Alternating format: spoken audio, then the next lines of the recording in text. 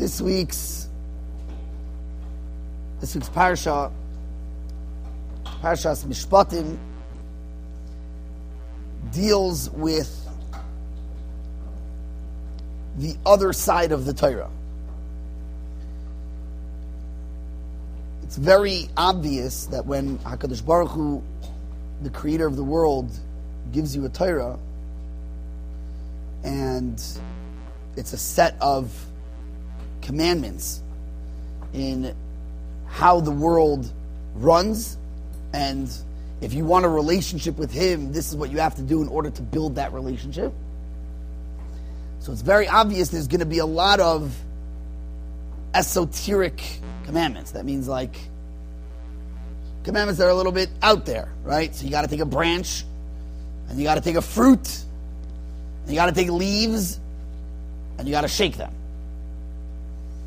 That's not something that I would ever know unless Hashem commanded me. Okay, Avram Avinu figured it out, but a piseichel, it's not something that necessarily you chop. You got to, at this time, you got to build a hut, and it has to have this amount of walls and this amount of schach. That's not readily understandable. That's not something that, oh yeah, I would have known that without the Torah. Yeah, 100%. And the Torah is full of those. Shechita, right? The whole kashrus. I never would have heard that. I never would have known that with that. So that's obvious when Hashem, the God of the world, is going to come and give you tzivuyim and commandments. They're going to be ones that are not obvious. Because how else would I have known them? But all of a sudden now, comes back HaKadosh Baruch Hu and says, you thought having a contract with me meant just doing God-like things? So go up on a mountain, become a hermit, live in some cabin somewhere out in a forest, and just serve Hashem. But no, says Hashem. Nope. That's not how I created the world. I created the world that you're among other people. There are other human beings in this world. And therefore there's a whole nother side to the Torah. The whole other side to the Torah is how to deal with other human beings. Now, whoa, hold on a second. What does that have to do with me and you? What does that have to do with me and you, Hashem? Like, we have a great relationship. Whether I get along with other people, that's my business. If I want to get along with the world, I'll get along with the world. If I want to be the hated guy, I'll be a hated guy. What does that have to do with my relationship with Hashem? How does that even... What comes along with HaKadosh Baruch Hu when he says, Elah Mishpatim? No. Relationship with me means that you interact with my creations also in a positive way. Because I created them too. And you interact with everybody in the right way. That's actually part of getting a relationship with HaKadosh Baruch Hu, which I never would have. That's not something I would have readily thought. So I look to these halachas, okay, and I see things that you tell this to people that are not Jewish, and it's mind-boggling. It's mind-boggling. Explain Hashavas Aveda to a guy. Explain Hashavas Aveda. I'm walking on the street. I find $100 on the floor. I have to work, assuming, let's say there's a sin. I have to work to try and get this $100 back to its owner. I have to pay money, according to most Jews, to get the money back. Question how much money in it, but according to many, I have to actually definitely have to exert energy to try and find whose money this is. Try to explain that to a non-Jewish person. They will look at you like you are from Mars. What does that mean? Finders, keepers, losers, weepers. You find something, you keep it. It's my lucky day. It's my lucky day. I have to now give it back to somebody? What does that mean? Try to tell a non-Jewish person that when your enemy, person you hate, he's your biggest foe. You can't be in the same room as the guy. And you see he's working hard to load up his car. And you have a mitzvah to go over and help him load his car. What? A mitzvah to go over to my enemy and help him load his car? What does that mean? He's my enemy. I don't have anything to do with him. And you see this over and over and over again. With all the halachas of choshen mishpat, all the halachas of interacting with other people, sensitivities that are mind-boggling. What's the idea behind that? What's the idea of being so sensitive to the other person? So I think there's a big lesson that we can take from it. And the lesson really is a kal v'chomer, which means like this. Of course there's an idea of being there and interacting in a positive way with other human beings, with my friends, and even with my enemies, with physical things, giving him back his money, helping him load up his car. What do I see from that? What I see from that is, imagine you had a family member. Imagine you had an uncle that you couldn't stand. We all have that uncle. No, I'm just kidding. Right? Imagine you had an uncle that you couldn't stand. Right? And he needs help. All of a sudden now it starts making a little bit more sense. Yes, I don't like him. I don't like him. But at the end of the day, he's my uncle. He's family. The mafia really knew what it meant to be family. You know? Family meant everything, right? Everyone else could, but family. Right? What do they say? The mafia guy's Levaya, right? They're not saying he was a good killer. That's not what they're saying. He was loyal to his family, right? That's like their big. They understood what family was. And even if you're at odds and you don't like the person, you're his enemy. We understand he's family. And let's say he's not your uncle. Let's say he's your brother.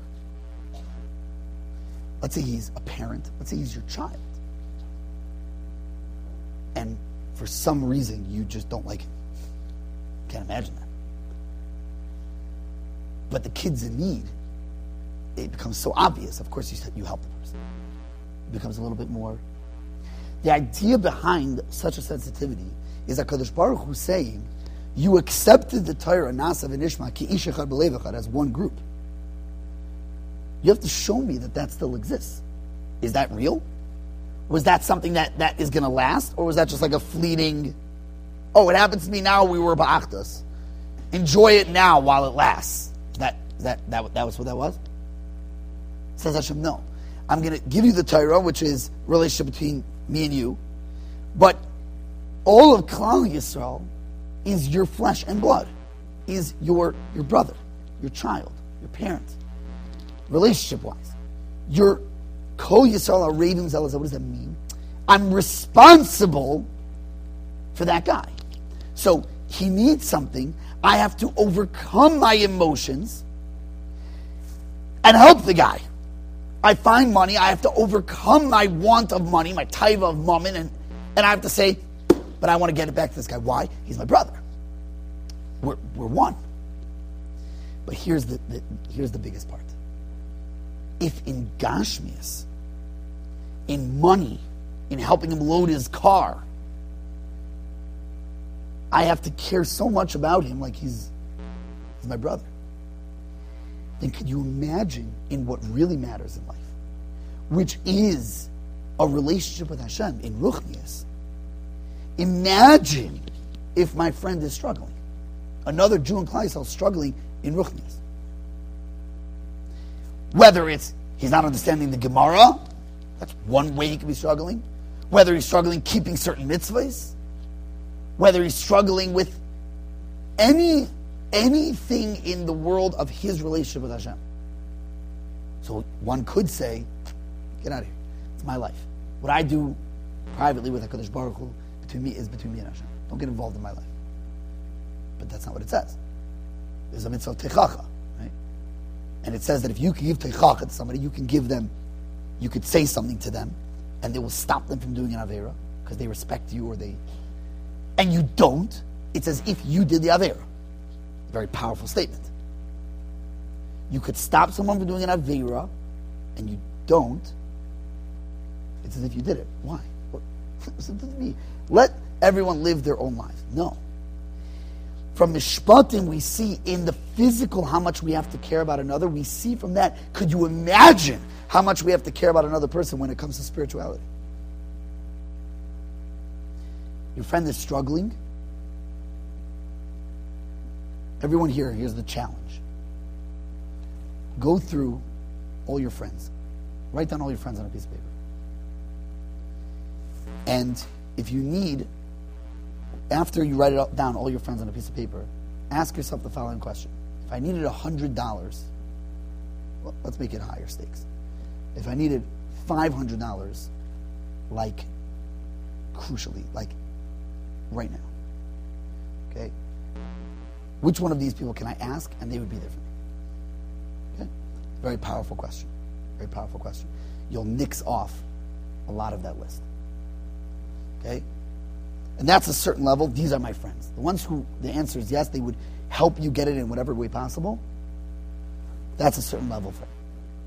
But then ask yourself even a more powerful question, and you'll see if you have what is in the Torah known as a friend, what a real friend is.